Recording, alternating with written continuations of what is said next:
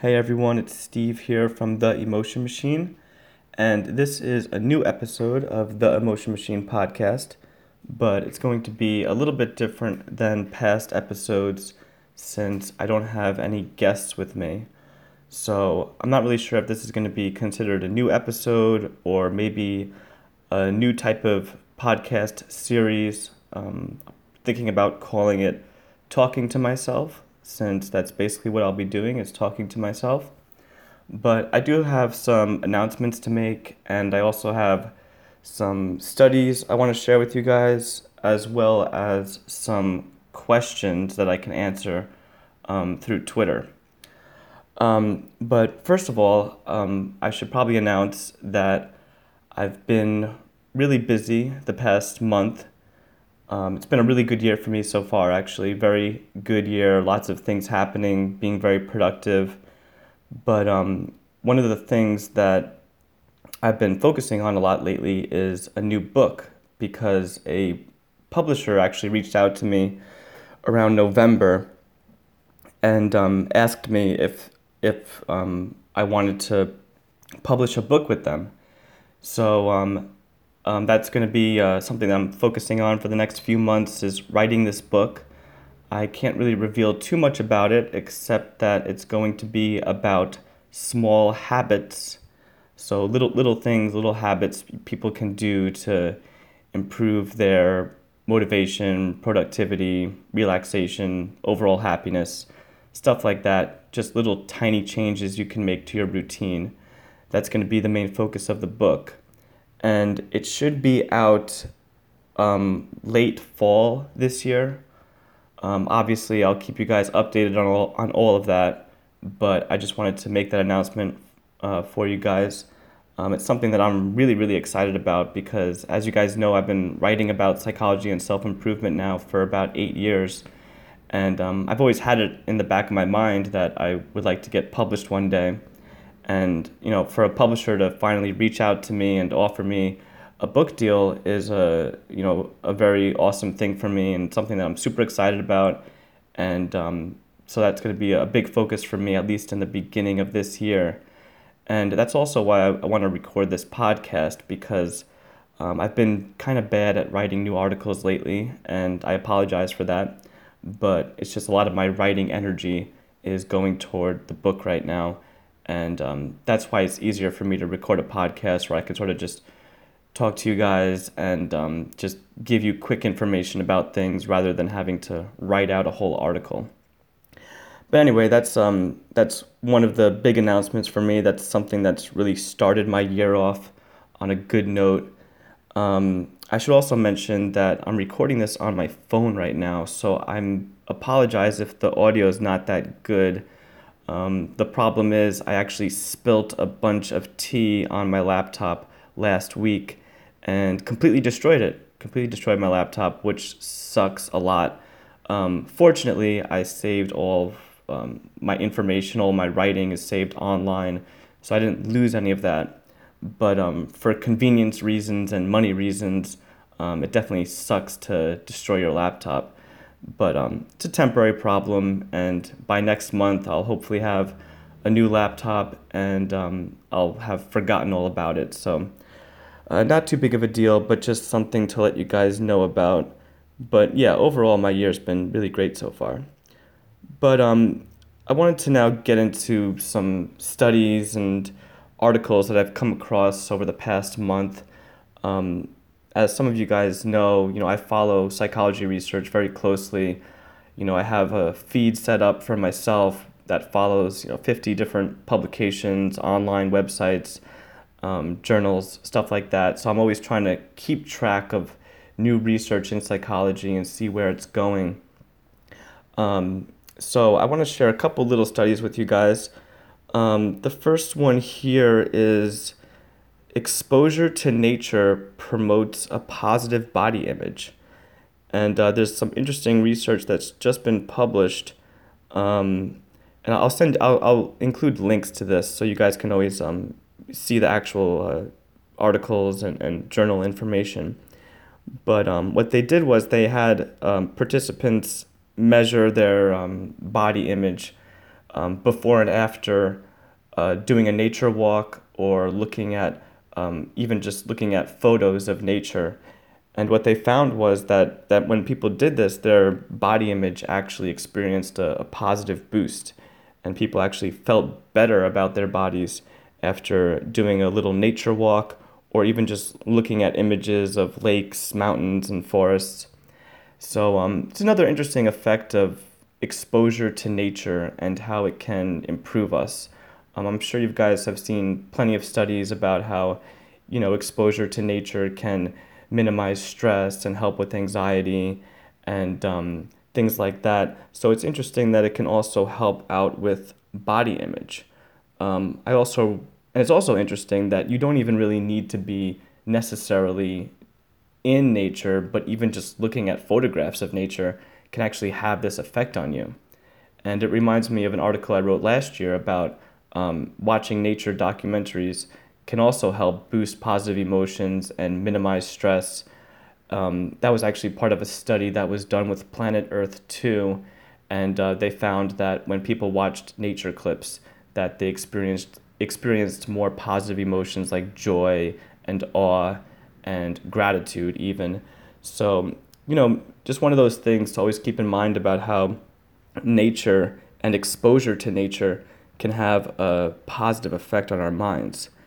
And another study, also in line with this, is students more engaged and attentive following outdoor lessons in nature. So this was a study that was published in Frontiers in Psychology, and they looked at 9 to 10-year-old children in the classroom, and they had teachers do some lessons outside in like a little nature park that was by the school, and then they had teachers also do the same lesson with students that in an indoor setting, in a regular classroom setting. And they found that students were actually retained a lot more information and had much better attention spans when they were actually learning these lessons outside in nature. So that's another interesting effect on how nature can help with student engagement and performance, and just another one of many examples of how exposure to nature can really improve our minds in various ways.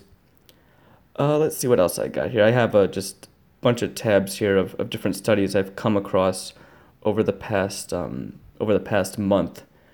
Um, let's see here. Yeah, this was an interesting study. Connection between writing and sleeping.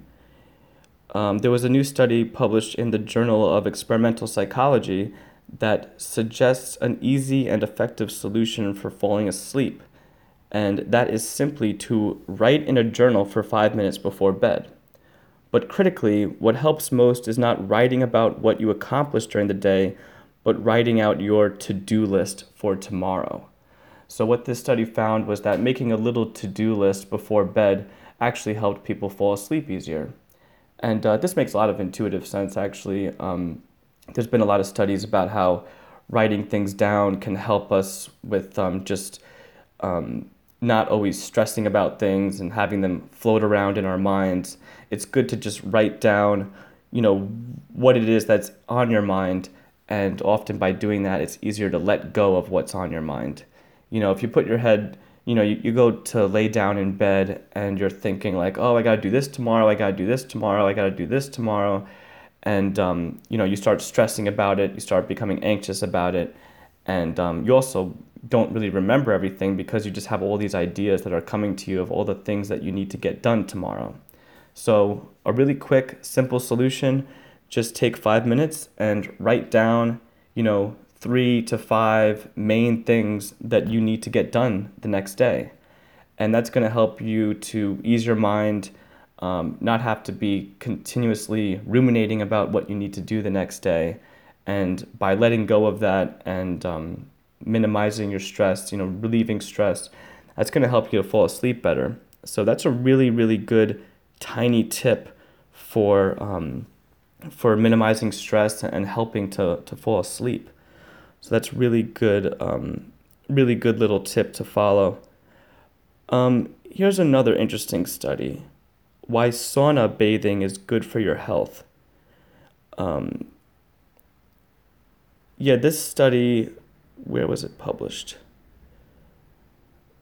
I'm not sure exactly the journal it was published at, but I'm looking at an article here at neurosciencenews.com, and they just report that an experimental study carried out in the Sauna and Cardiovascular Health Project provides new insight into changes that can take place in the human body during and after having a sauna.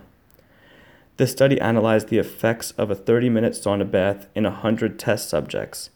In particular, the objective was to analyze the role of vascular compliance and reduced blood pressure in the health benefits caused by sauna bathing.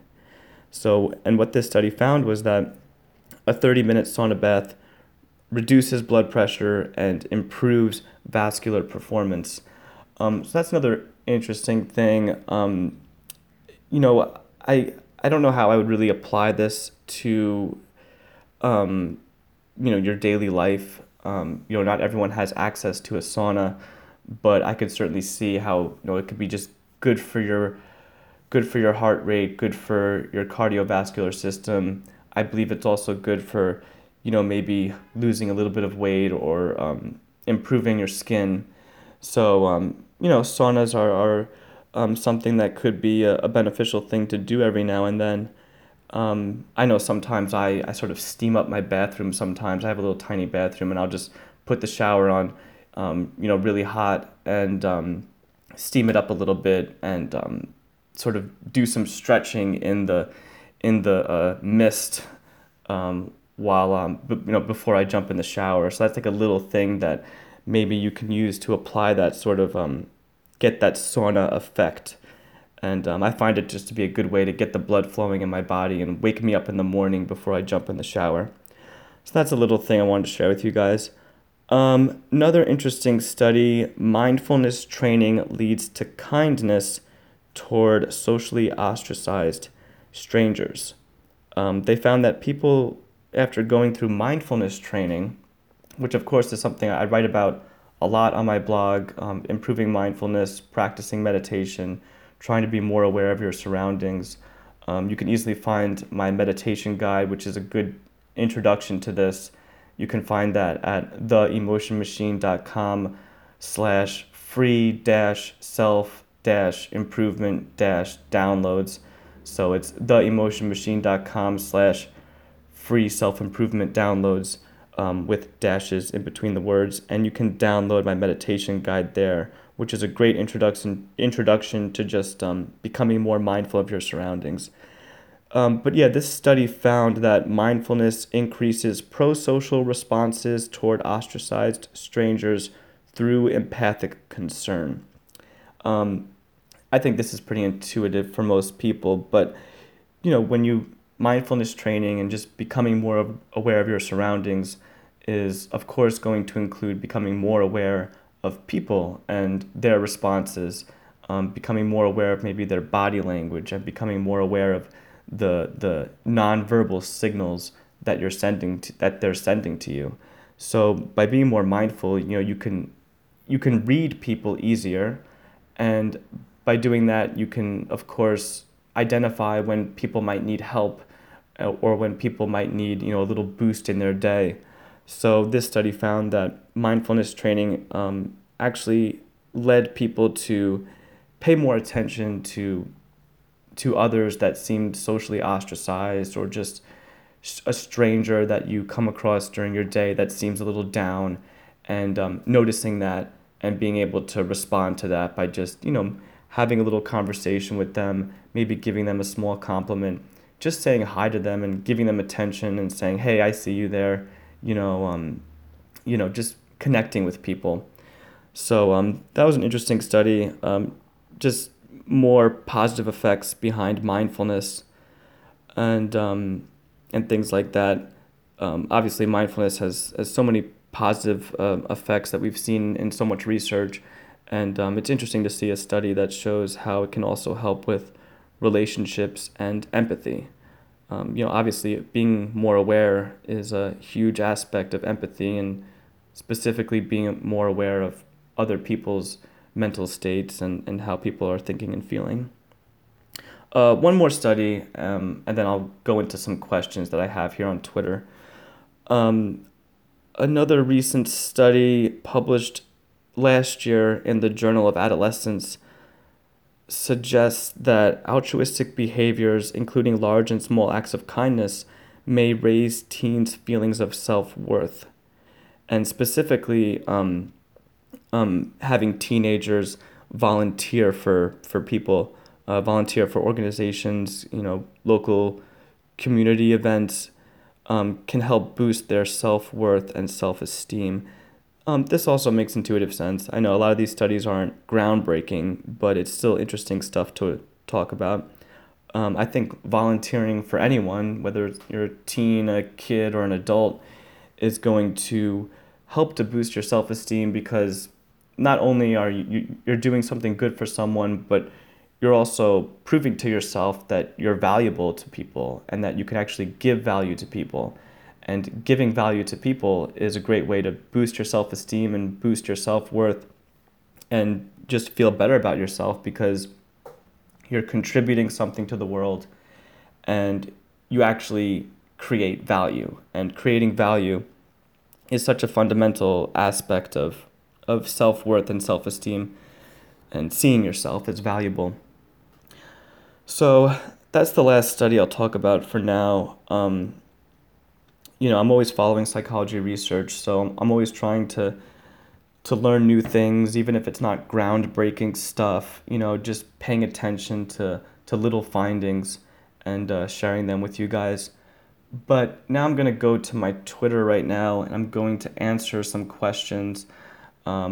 I had you guys ask me a bunch of questions, and I chose a few of them that I'll try to answer. So anyway, my first question here is, do you believe cell phones and the evolution of them is ruining the next generation's social skills? I don't like to be an alarmist when it comes to technology and the internet and social media, but I do think that we always should be concerned about how we use technology. I think that if you do spend most of your time socially interacting with people on Twitter or Facebook and not interacting with people in the real world, then yeah, that's gonna create a deficit in social skills. If you're only communicating with people through text, you're missing out on a lot of different forms of communication, nonverbal communication, reading people's body language, reading people's facial expressions. So you need to be interacting with people in the real world to build your social skills. I mean, nowadays, you might be able to have video chats with people and things like that, which is definitely, more information than just texting.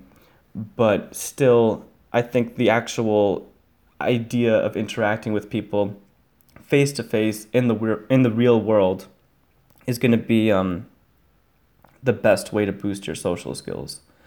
So if you're using technology as a replacement for connecting with people in the real world, yeah, that's probably going to create a deficit in your social skills, and that's going to hurt you.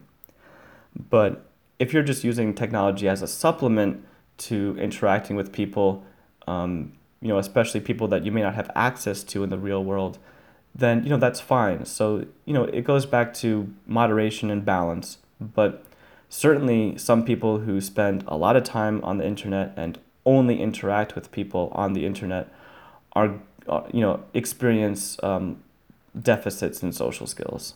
So you have to be socializing in the real world to really keep your social skills on point and to really improve them.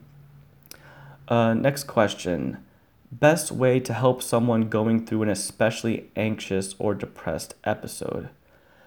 That's a somewhat difficult question to answer. When people get in an episode, when people are in a really high emotional state, it's really hard to help them or solve that problem in the heat of the moment like that. One recommendation I have for people who get into anxious or depressed episodes is to have a plan before you get into the episode. Have a plan for how you're going to react when you actually find yourself super anxious or super depressed. And a plan might include something as simple as excusing yourself from the room, going to the bathroom and giving yourself some time to relax, having a relaxing breathing technique to do when you get yourself into that state. Probably breathing is the easiest way to calm yourself down when you find yourself in a really anxious state. But the real key is to have that plan before you get into that episode. Because once you get into the heat of the moment, it's really hard to think clearly, it's really hard to think rationally, and it's really hard to know what to do. So you need to be prepared for the next episode. You need to be prepared for how you're going to respond the next time you find yourself in that situation. And then hopefully, when you actually do find yourself in that situation, you have responses that are already available to you, and you have options on ways you can start to calm yourself down. Another good tip is to be aware of the initial signs of an anxious or depressive episode. Don't wait for it to get full blown, but notice, maybe, when your palms get sweaty, that's the first sign that you're becoming anxious. And if you can catch yourself entering these episodes at their early stages, it's also going to be easier to minimize their impact or avoid them before they become full blown. So definitely paying attention to the early signs of when you might be becoming anxious or becoming depressed. And secondly, having a plan for what to do when you find yourself entering an episode like that. I hope that helps a little bit. That's kind of a vague answer, but that's sort of my take and my approach to things like that. Have a plan and pay attention to the early stages. Next question. What are the long-term effects of pornography use on one's psyche? Is it damaging? Yeah, that's a good question. I'm going to go back to moderation here. I think moderation is definitely the key here. It goes back to the social media answer too, where I definitely think overexposure to porn is going to warp your view. It's going to warp your view of relationships, warp your view of sexuality. It's also going to desensitize you to real world interactions, real world sexuality. So I think that it again comes back to the point of using porn as a replacement for real world interactions. And if you're doing that, then yeah, it's going to be damaging, and it's going to be diminishing your impact to enjoy real world experiences and build real world relationships. So that's something to be mindful of. And again, it comes mostly down to balance and moderation. But there are definitely people who watch too much porn, especially nowadays, and that's something to be mindful of, for sure. So next question. The way someone treats us, should we treat them like that too? Is it better to take revenge or just to forget it all? Well, when someone backstabs you or disappoints you or betrays you, there's always that instinct to want to take revenge, to want to get back at them. I definitely can relate to that experience of wanting to get back at people who have hurt me.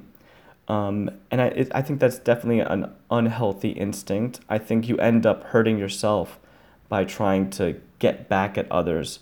You end up, you give people too much mental energy and physical energy when you want to get back at them.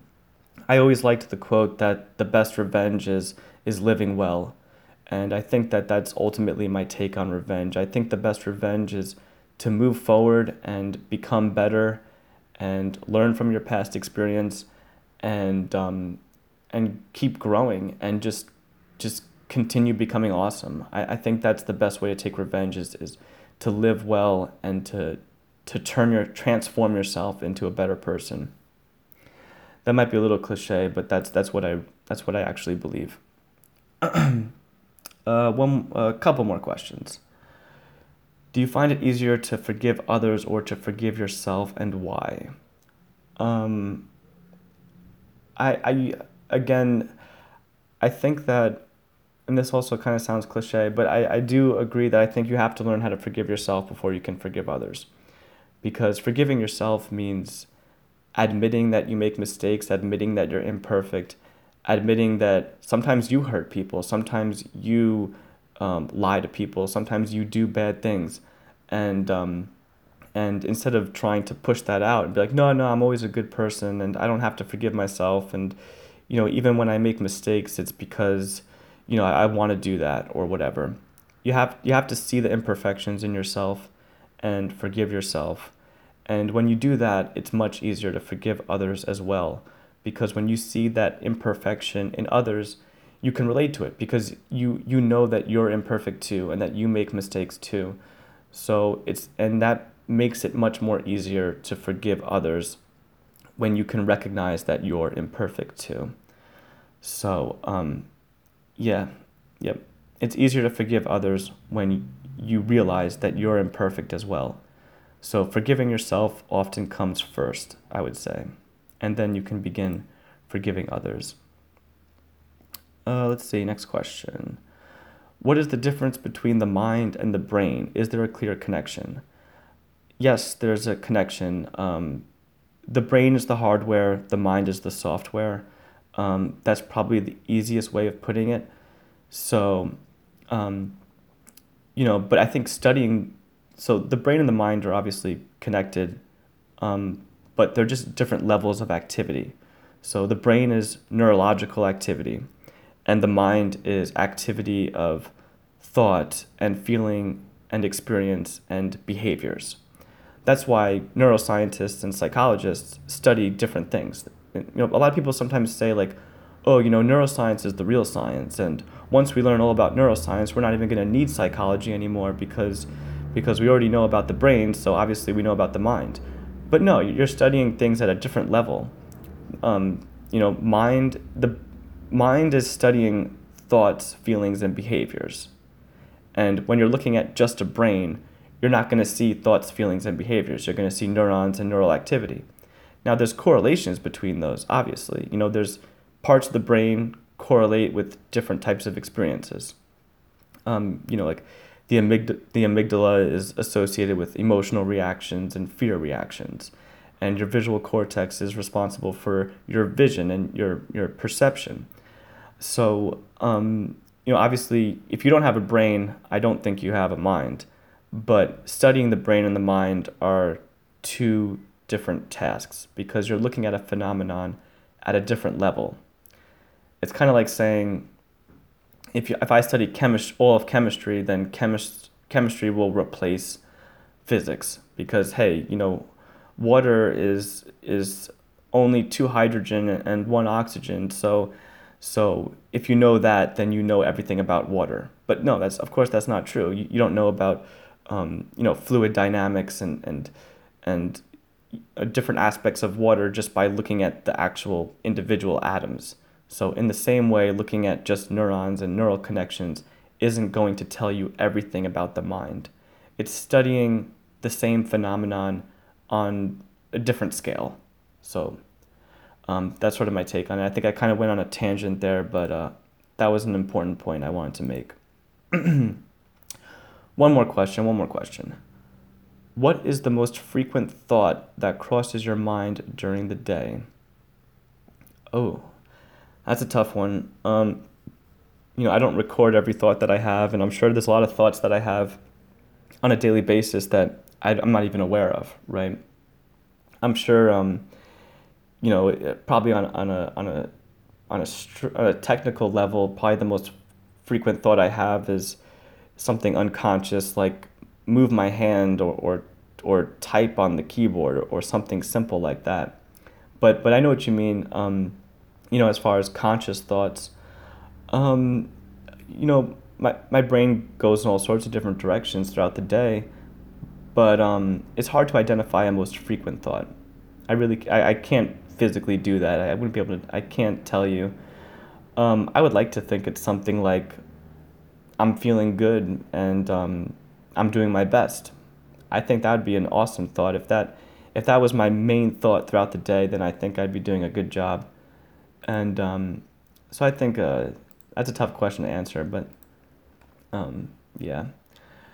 Anyway, I'm gonna wrap this up now. Hopefully, you guys found this episode entertaining or interesting. I really just wanted to make something for you guys, so you guys know that I'm still thinking about you. And even though I haven't been able to write any articles lately, I just wanted to give you guys something to chew on. So I'm going to include links in the show notes to some of the studies that I talked about, and I thank you guys for listening, and I hope that I can continue recording episodes like this in the future. Um, and yeah, I guess that's basically it. If you'd like to support me at all, please check out my Patreon at theemotionmachine.com/Patreon. I really appreciate your guys' support on that. If you'd like to do a one-time donation, you can check me out on PayPal at paypal.me/theemotionmachine. Any support from you guys is greatly appreciated. I'm going to try to do better at releasing content more frequently. And thanks for listening, and stay tuned for next episode. Later.